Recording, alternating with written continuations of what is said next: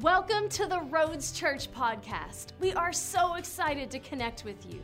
We hope that this podcast builds your faith and that you will be encouraged and inspired by this week's message. So let's jump into the message today. I'm uber pumped about what God wants to speak today. It's called Preparing a Dwelling Place. If you haven't heard about it, if you're new here at the Roads Church, we've been on this series for a while. But let's get our Bibles out. Come on, here at the Roads Church, we get excited about our Bibles because we believe it is the bread of life, and we're hungry right before lunch. So we love the Bible.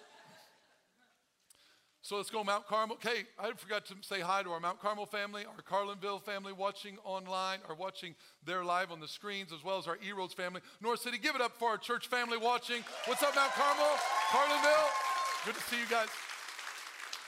Glad to have you this morning. All right, let's get excited about our Bible. We like to make noise here, so let's open our Bible to Exodus chapter 29. Woo! All right, you're like, man, it's a bunch of loud people. Yes, we are.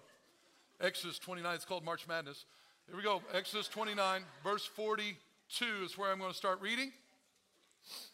Sorry, that's basketball, March Madness. My team lost yesterday, so I'm in a little bit of mourning. Verse 42. This shall be a continual burnt offering throughout your generations at the door of the tabernacle of meeting before the Lord, where I will meet you to speak with you. This is the Lord talking.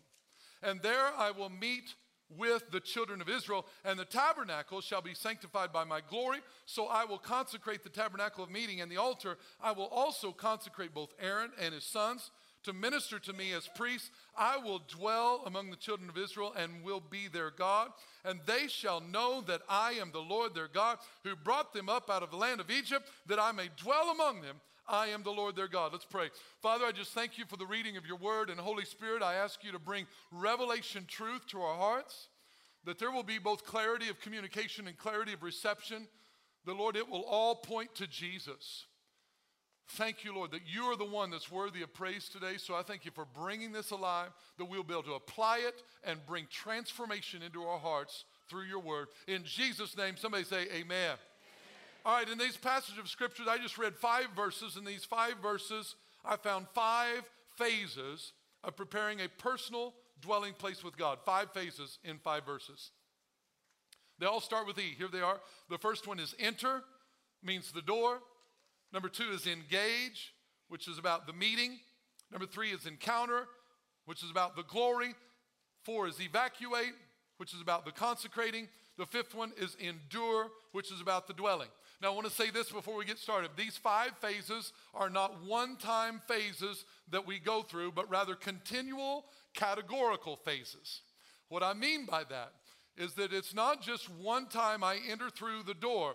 Every time I pursue something new in God, I'm going to have to go through these phases. Now, all these 5 phases are not over a certain amount of time. I could go through all 5 of these phases in one encounter with God. I could also go through these 5 phases over a number of days or weeks or months. It doesn't matter. Don't put God in a box in anything. We just seek him and what he wants to do. So these phases, again, these are just things that God's spoken to me. And if it works for you, great. If it doesn't, then maybe we'll get off this message eventually and you can be excited. But here's the reason I think it's important. I believe that we go through these different phases in different areas. And we may be through all 5 in one area of our life and just starting from scratch in another area. It doesn't mean we're any more or less saved. It just means we should always be experiencing more of God. All right, let's look at the first phase. I'm going to summarize 1 and 2 and then touch on 3, maybe. We'll see. I know I talked about 1 and 2 last time, but I want to get to, there's some new things that God showed me when I was looking back over it, and I got to mention what he's saying. So verse 42, phase 1 is enter. This shall be a continual burnt offering throughout your generations at the thank you, door. Somebody's already with me. At the door. I like crowd participation, so feel free. Whenever I pause, I want you to say what you should be saying. If you don't know what to say, just look at your neighbor and say watermelon. I mean, you'll just assume. Throughout your generations at the, thank you, you guys are good learners. Fast learners. At the door. So who is the door? We talked about this last week. John chapter 10, verse 9, Jesus said, I am the door, period. One sentence, that's all he said. I am the door. Then he goes on to say, I love this part about the scripture. He says, if anyone, does that include you? Yes. Look at your neighbor and say, that even includes you.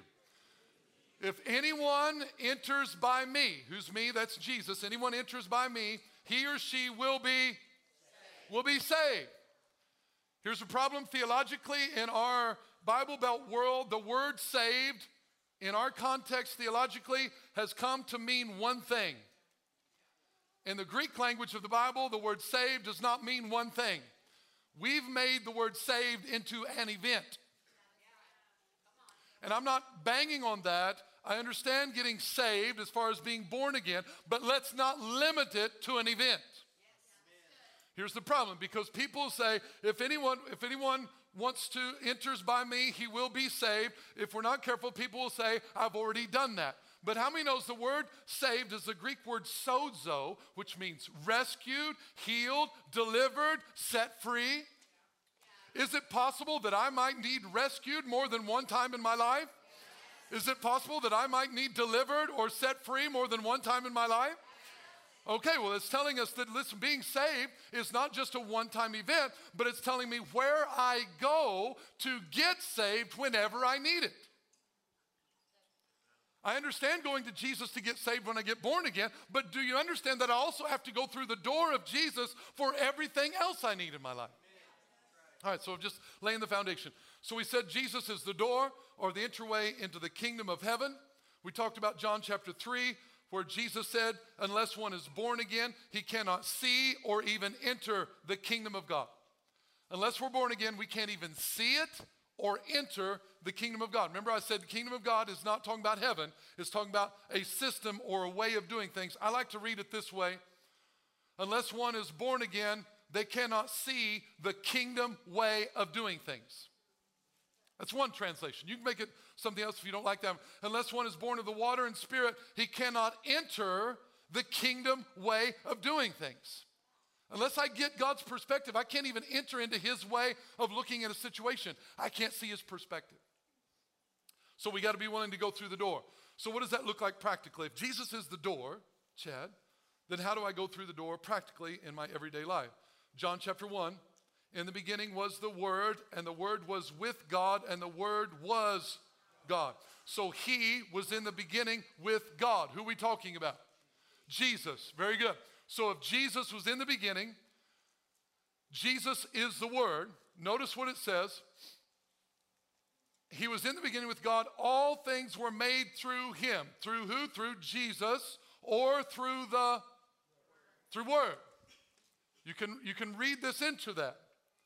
This, if Jesus is the Word, I can also read the scripture this way. In the beginning was the Word, or in the beginning was Jesus. Would that be wrong to translate the Bible that way? Was Jesus in the beginning? Yes. And if you say, and Jesus was with God, would that be wrong? No. And Jesus was God, is that wrong? No. Okay, then we can also say it this way. He was in the beginning, or Jesus, or the Word was in the beginning with God. All things were made through him, or all things were made through the Word. All things were made through the Word. And without the Word, nothing was made that was made. Here's the question that God posed to me. If God made everything in the physical realm by speaking his spiritual word, why would we think this should be any different for us? Nothing was made in God's world, the human world that he created, the physical realm. Nothing was made that was made without the Word of God. So he made things in the physical realm by speaking things from the Spirit. So he's telling us to do the same. His Word is the door. So we got to realize what to do. This is how God did it. Notice, how do we make things in our world then? How do I make peace in my world? Not by making all of my circumstances peaceful. That's how we want to make peace. How do I make forgiveness? By making everyone else stop doing me wrong. How do I make forgiveness in my life? I make it by going through the door and speaking his word. I don't make it without God. This is God. Am I connecting with you? So I'm not looking for peace by everything becoming peaceful. I'm looking for peace because it comes out of my spirit. It's a fruit of the Spirit. All right, so Jesus is the Word. Jesus didn't make light by telling the darkness to go away and leave him alone. Did that bomb go over? When he saw the darkness, he didn't say, darkness, go away. Leave me alone so that my light can come out and be unoppressed. He didn't say that. He looked at the darkness straight in the eye and said, let there be light. So how do we make what we need? We agree with the word of God. We speak it out. Okay, so that's the door. This is the door. Look at your neighbor and say, the word is the door. We got to go through the door. Phase two. Phase two is engage. Once we see it, look at verse 42. He says, at the door of the tabernacle of meeting before the Lord, where I will meet you to speak with you. Where I will meet you to speak with you. Phase two is about engaging the meeting. Where does the meeting take place? I will meet you at the door. The door of the tabernacle of meeting, where I will meet with you. What did we say the door was? Jesus. Who is Jesus? Jesus is the Word. So where are we supposed to meet him? We're supposed to meet him at the Word. At the door of the tabernacle of meeting, where I will meet with you, the engagement process where I meet with God, I meet him at the door or I meet him at his Word. I don't meet him with what I want him to do. I meet him with what he says. I don't try and manipulate God with my needs and beg and plead and say, here's where I am. Jesus, I really need it. I really need it. I really need it. So come, meet me here at my need. I have a need, so meet me here, Lord. Meet me at my need. That's not what he said. He said, I will meet you at the door. What's the door? Is that his word. So God's saying, I will be here where my word is, and I'm not moving. If you want to meet me, you come here. So there's the challenge of engaging God. If I'm going to engage the door, if I'm going to engage the word of God, I got to meet him where he is. I can't just say, well, I understand that's what it is on the page. I see it there. I see what you're saying. I have to come to him and meet him at his word. So when my emotions and my feelings tell me this is my reality, but God says something different over there, I have to meet him where he is instead of expecting him to come where I am. If I want to experience change, I've got to engage what he says. I've got to meet him at the door. I've got to meet him at the door of his word. So at the phase two, the goal of God is to speak to us. Like, if we would say, hey, I want to meet you at the restaurant. How many knows that you can't meet someone at the restaurant if you stay home? If you say, hey, I'll meet you uptown. You stay there watching TV. Pretty soon, hey, oh, that's right, nobody calls. They would text you. Sorry, I forgot. They would text you. Where are you? I'm at the house. Well, I thought you were going to meet me. When you meet someone, you're on a place of common ground. Come on, catch what I'm saying. That you're both in the same place of belief. I'm meeting God with what he says, not with how I feel. All right, so now, I was reading this, and he says, I want you to engage. I want you to meet me at my words. I told you Proverbs 4, my son, give attention to my words. Give attention to whose words? Give attention to whose words? Meet him at the door. Give your attention to God's words, not your attention to everyone else's words. He says, incline your ear to whose sayings? His sayings. He says, my sayings. What is he saying? Meet me at the door. So I said this, the word engage, and I looked up this word engage, and in the Webster Dictionary, it says this, entangled, interlock, or mesh with. And when I saw that definition, my mind started to see pictures. It's like interlock, mesh with. I saw gears. So I came with props, because this is how my mind works sometimes in pictures. And here's what he said. He said, I need you to engage with my word. This gear represents the word of God for your life, for my life. This is the will of God for my life. It is the driving gear. This is the driving gear. Nothing moves it. It moves everything. This is the gear. If you know about gears, this is the gear that is motorized and it is the one moving. This gear over here represents my life, my will. So God has thoughts of peace, of future, and a hope for me. All of his words spoken over me, it is going 24/7. So this is the door, this is his words. But as long as I stay here, how many knows that though he has all these wills and plans for my life, it is not impacting my life until I get close enough and I engage, get intermingled with, connected with. Now, as his words, as his will changes, all of a sudden my life moves in the same direction that his word and his will is moving. But as long as I don't engage, his will keeps turning, inviting me, but it's not impacting me because I haven't engaged with what he says. I haven't engaged with his word. How do we engage? We engage by faith. Hebrews chapter 11, verse 6, it says, without faith it is impossible to please God. For he who comes to God must believe that he is, and that he's a rewarder of those who diligently seek him. So here's what it shows to me, is that when I engage with his word, all of a sudden his word impacts my life. But here's what can happen. Here's what happens in Chad's life. Maybe it doesn't happen in yours, but I can be engaged with him, doing whatever whatever he says, but then all of a sudden, even though I'm engaged with him, there's a result that happens in my life that doesn't go the way I want it to. And what can happen is that through disappointment or whatever, I can pull away and disengage.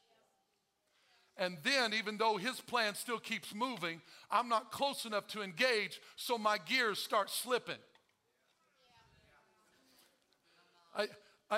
He's still wanting, he's still moving, he's still desiring, but I'm disengaged enough that it's not moving me because it's slipping off. I've got to re-engage and not get out just because something didn't go the way I wanted it to go when I wanted to go. I've got to trust the driving gear and be the yielded gear. I got to surrender my will to his and say, Lord, I don't understand, but I'm going to stay connected and engaged with you because I believe you're going to take me somewhere I cannot go on my own. We've got to engage. So phase 2 is about engaging the word of God, the door, and seeing what God wants to do. Now let's look at phase 3. Verse 43. He says, I'll meet you at the door in verse 42, and there I will meet with the children of Israel, and the tabernacle shall be sanctified by my, the glory. Here we go. Here's the encounter stage. So we've got the enter in the door. We've got the engage by faith, engage with what his word says, engage with his words above what I feel, what I think, all my other issues. I got to engage. Okay. And then what happens? Once I stay engaged with him, now I can encounter the glory. Sanctified there means set apart. Glory is just the majestic, manifest presence and power of God. He says, the tabernacle shall be sanctified by my glory. What does the tabernacle represent? 2 applications for the tabernacle. 1, the church gathering, right? 2 is your individual life, my individual life. You are a tabernacle for the presence of God. The Bible says, 1 Corinthians chapter 3, verse 16, do you not know that you are the temple of God and the Spirit of God dwells in you? Look at your neighbor and say, you're a tabernacle. You're a tabernacle.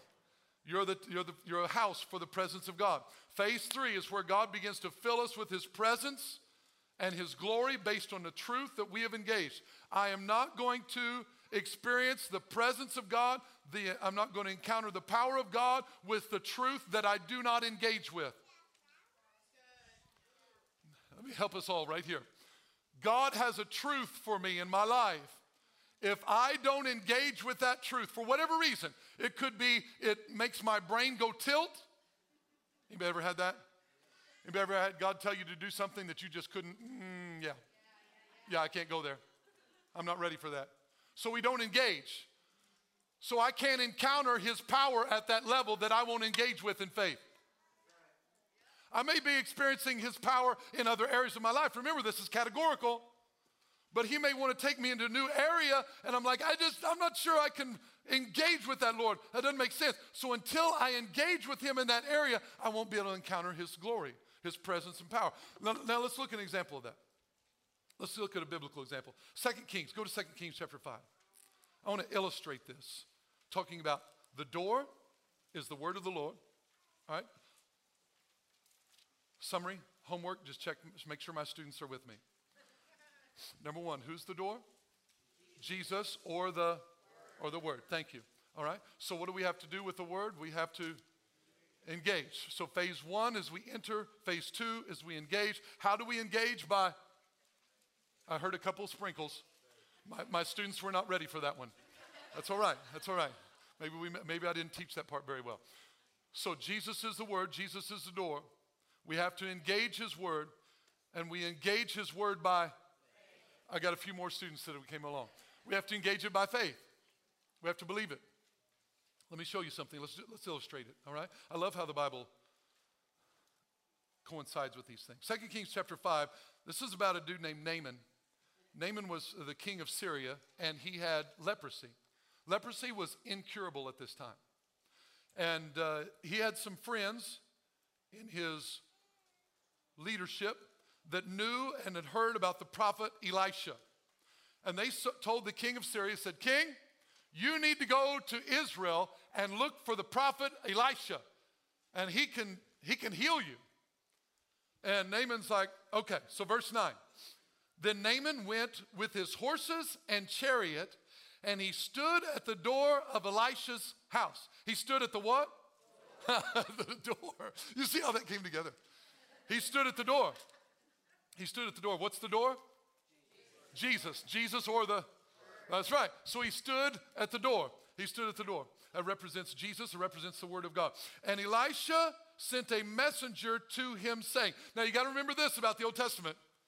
When the prophet spoke, that was the same as the word of the Lord. That was like God speaking. Or in New Testament, it was like reading a Bible verse. When you went to the prophet and the prophet said such and such, it was like reading a Bible verse directly inspired by God. That's what it was for the prophet. So Elisha, the prophet, is the door or the word. Elisha himself didn't even come. He sent a messenger to the king.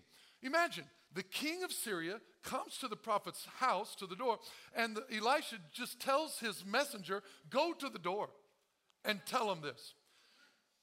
And he tells the king, the messenger does rather, go and wash in the Jordan 7 times, and your flesh shall be restored to you, and you shall be clean. Now what is verse 10? Verse 10 is the door. This is phase 1. It's the interface. Why? Because it's hearing the word of the Lord.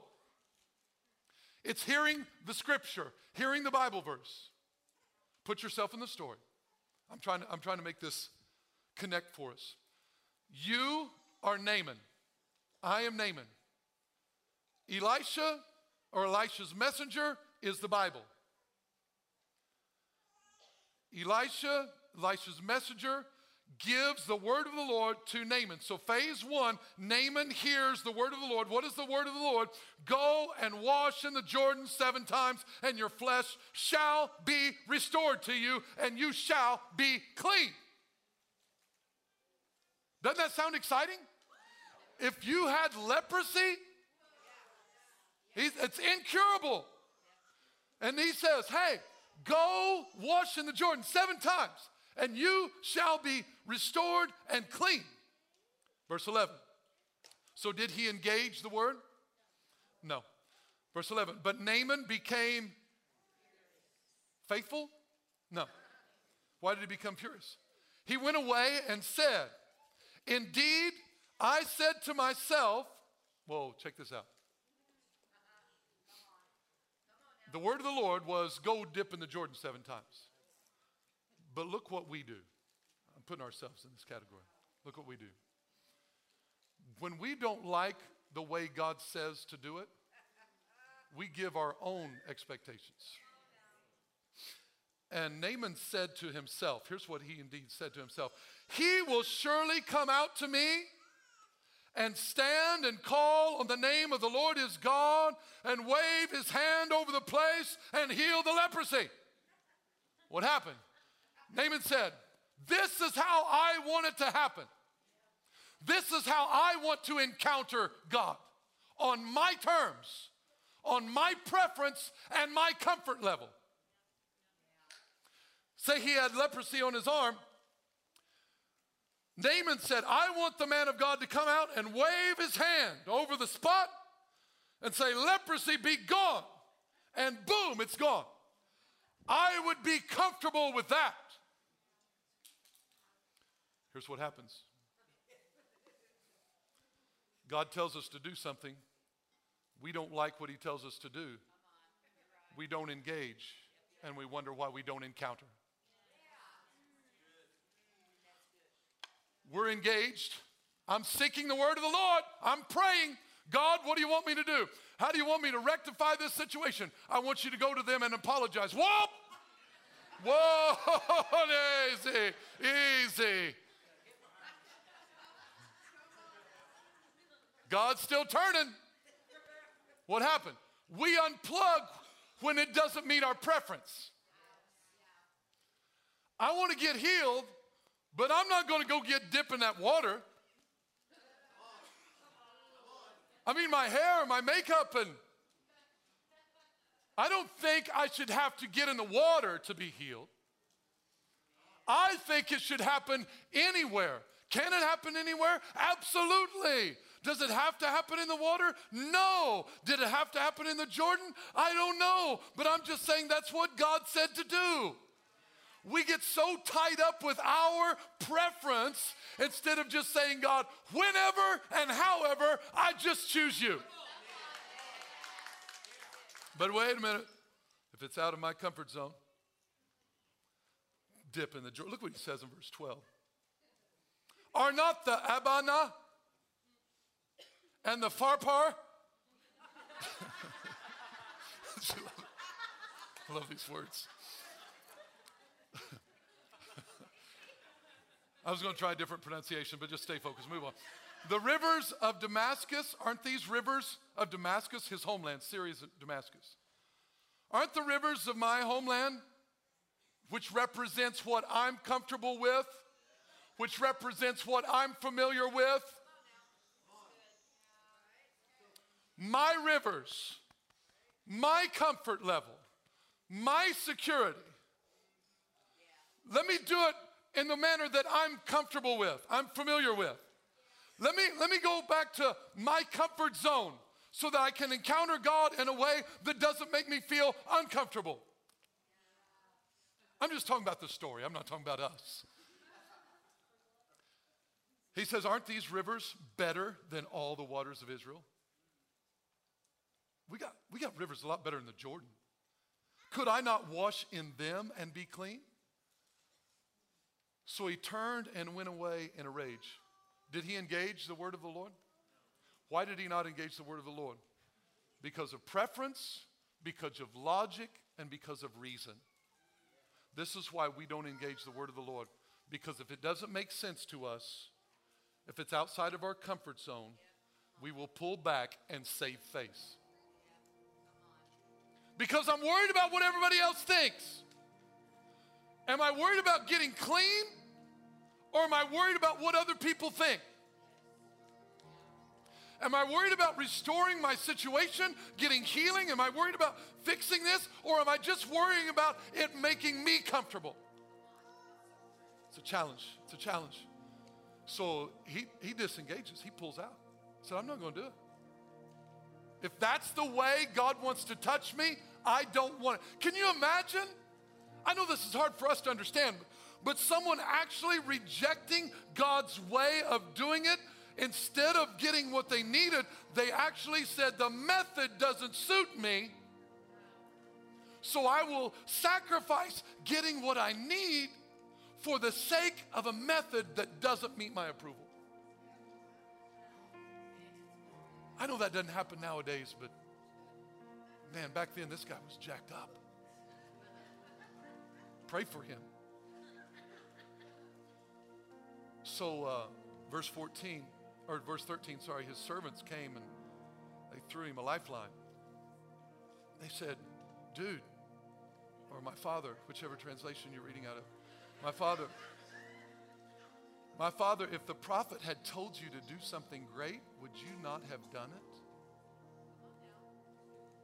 How much more then when he says to you, wash and be clean? Do you realize sometimes we overcomplicate what God wants us to do? Because here's what we do. We run it through our reasoning. God tells you to do something. This is what I want you to do. Well, I'm not sure about that. I'm not sure if that makes sense. Because if I do that, then what's going to happen next?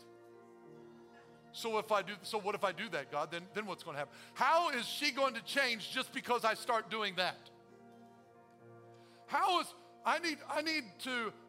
Lord, I need some help in my finances. Great.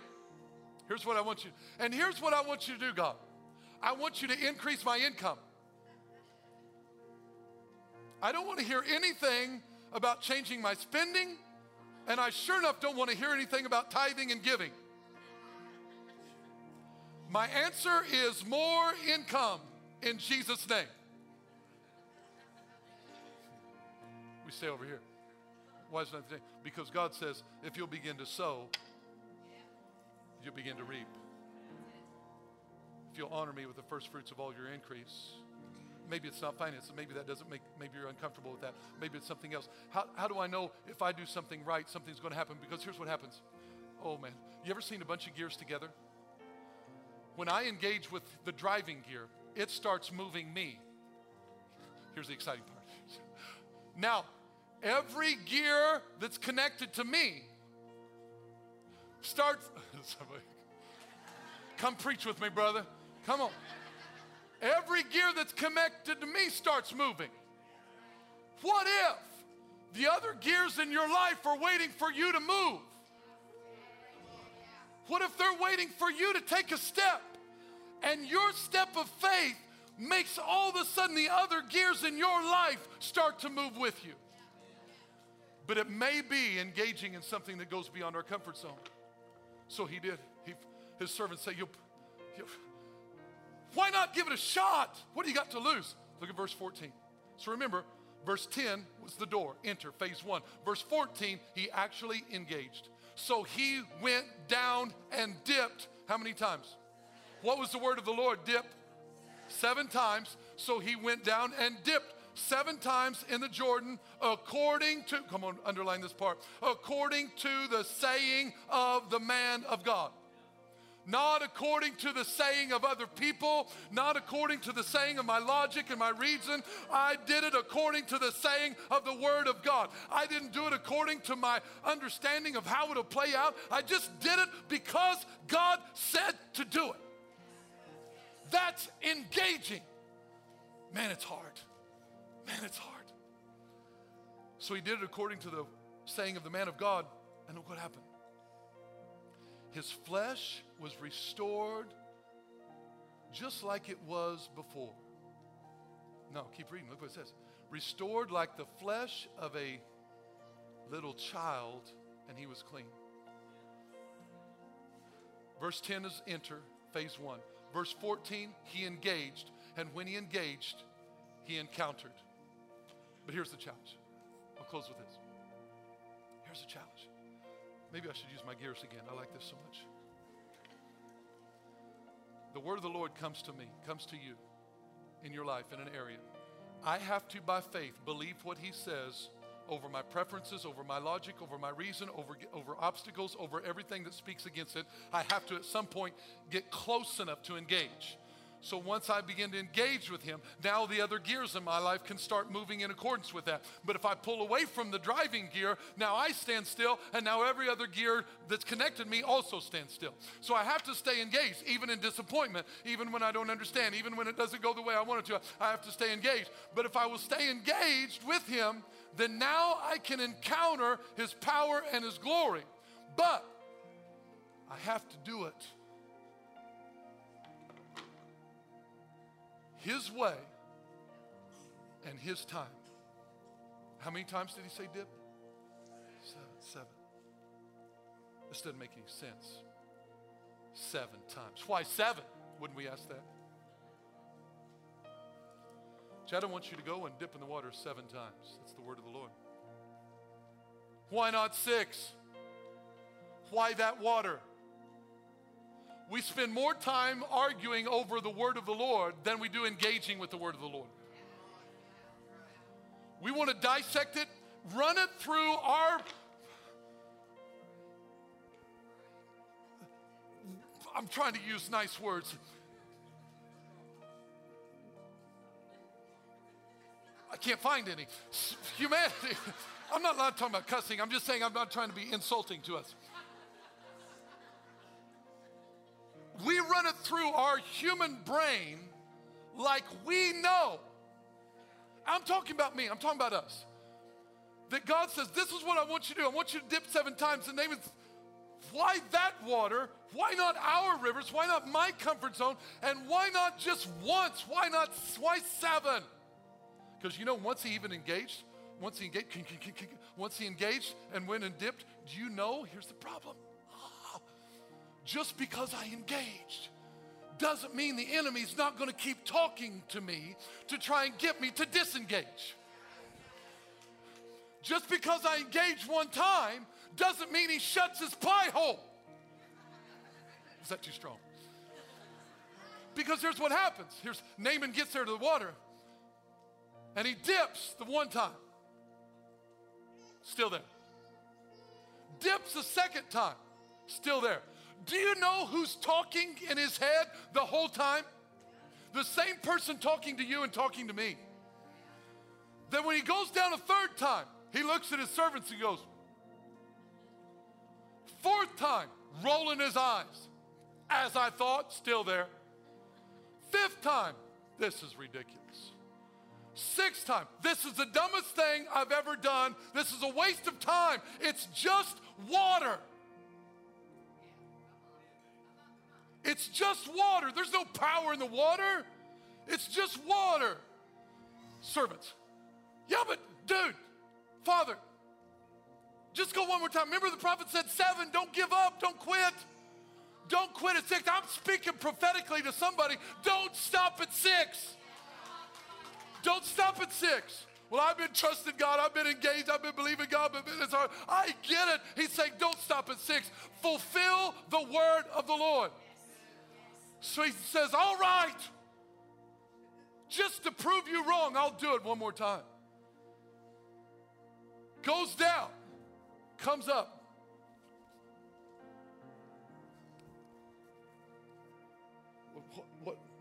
What was the difference in 6 and 7?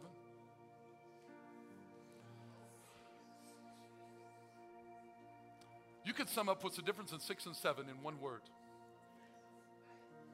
Obviously, many words. That's good. I love it. I love it. That's good. That's why you guys are smarter than me, because I can only think of one. Here's the word. The difference in 6 and 7 for me, everything.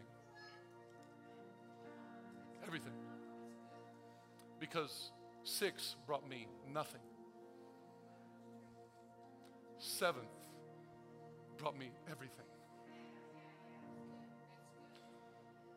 I don't know what you're needing this morning. I don't know what your life is like, but we got to go through the door of the Word of God, and we've got to engage it.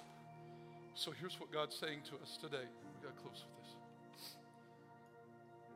It's time to re-engage. And here's God was saying, Chad, you're going to be talking to some people today that because of disappointment, because of preferences, because of uncomfortability, they have disengaged. It's not that they're going to hell. It's not that they're unsaved necessarily. They've just disengaged from persevering and going for the supernatural. And God is saying, listen, I want you to re-engage with what I've told you. There's a promise that I've told you, and I'm watching over my word to perform it, but you've got to get close enough, because if you don't get close enough, then those gears will slip, and it's not going to make a difference. But when you dig in there and say, God, I'm not moving,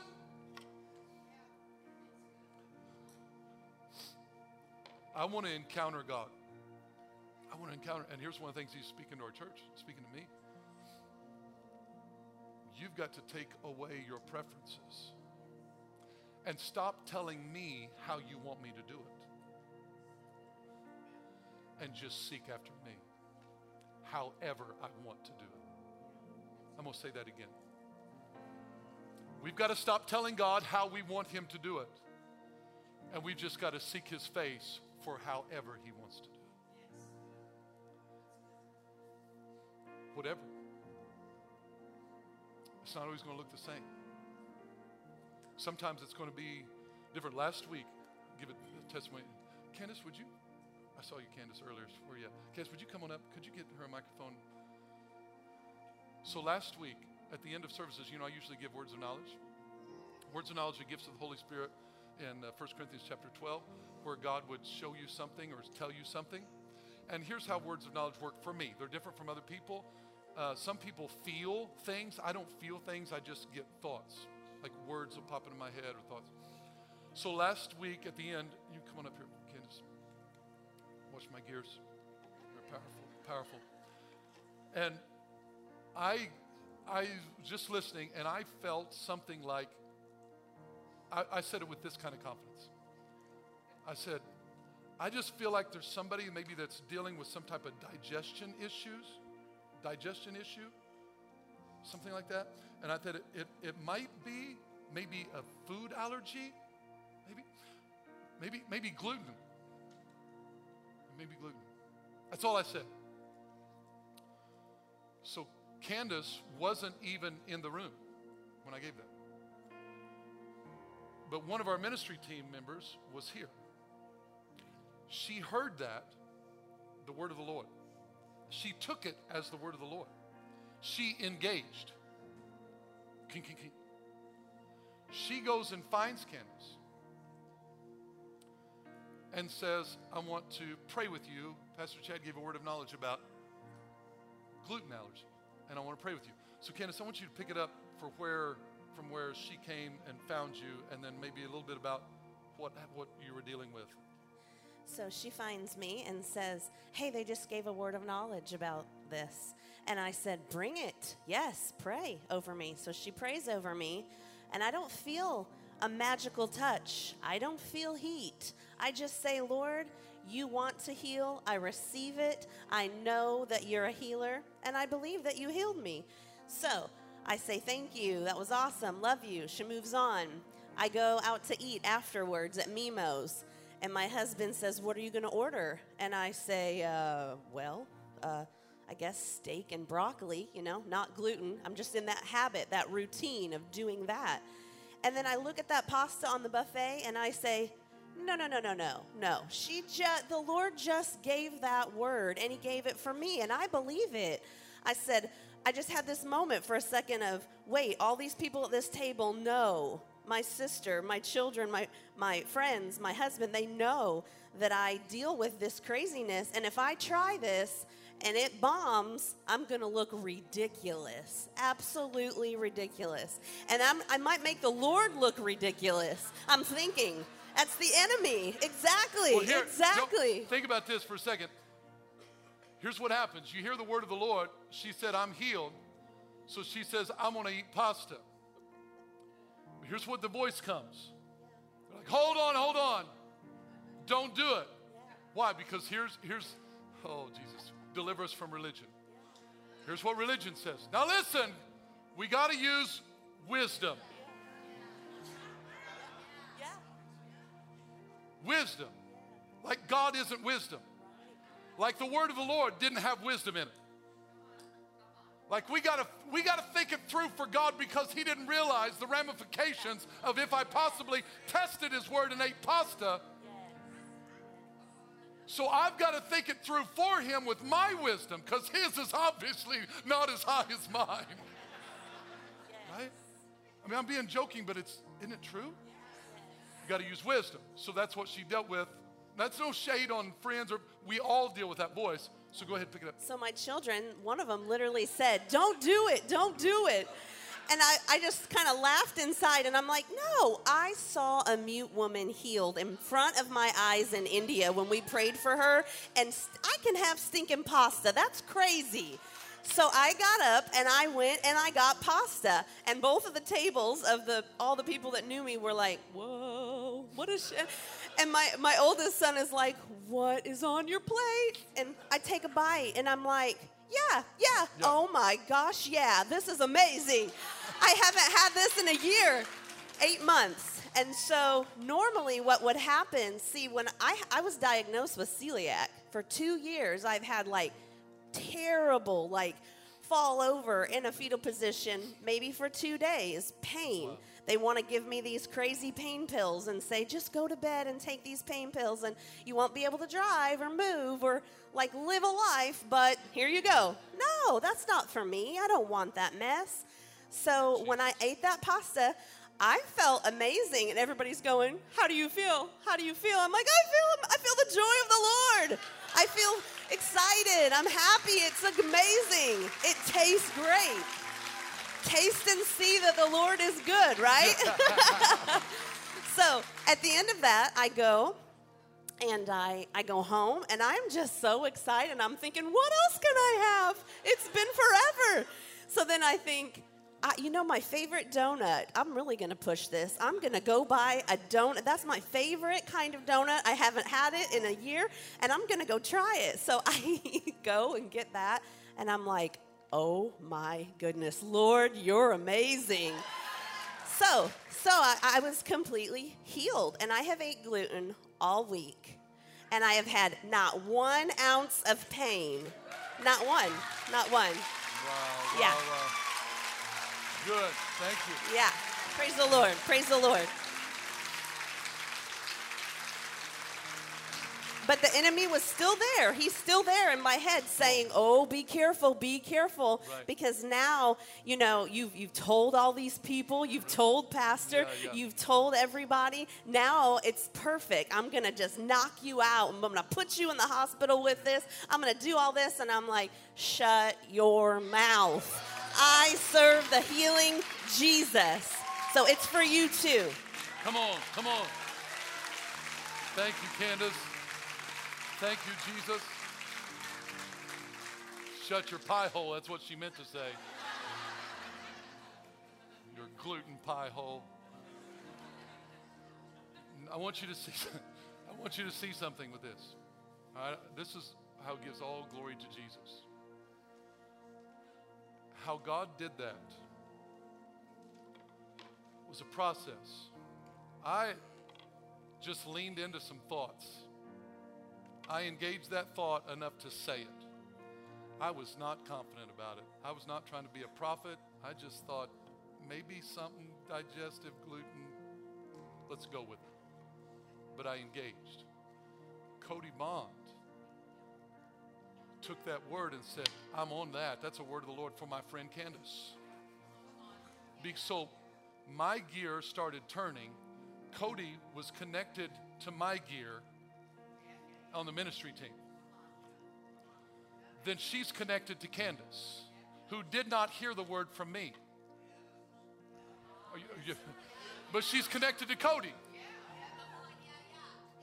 So because she's connected to Cody, then Cody goes to her, and then when Candace hears the word, now Candace has an opportunity. Am I going to say, well, that's crazy. I've had this for almost 2 years. Or when I go to the restaurant, I've got to use some wisdom now. I'm praying for that to be healed, but I'm not really expecting it to be healed.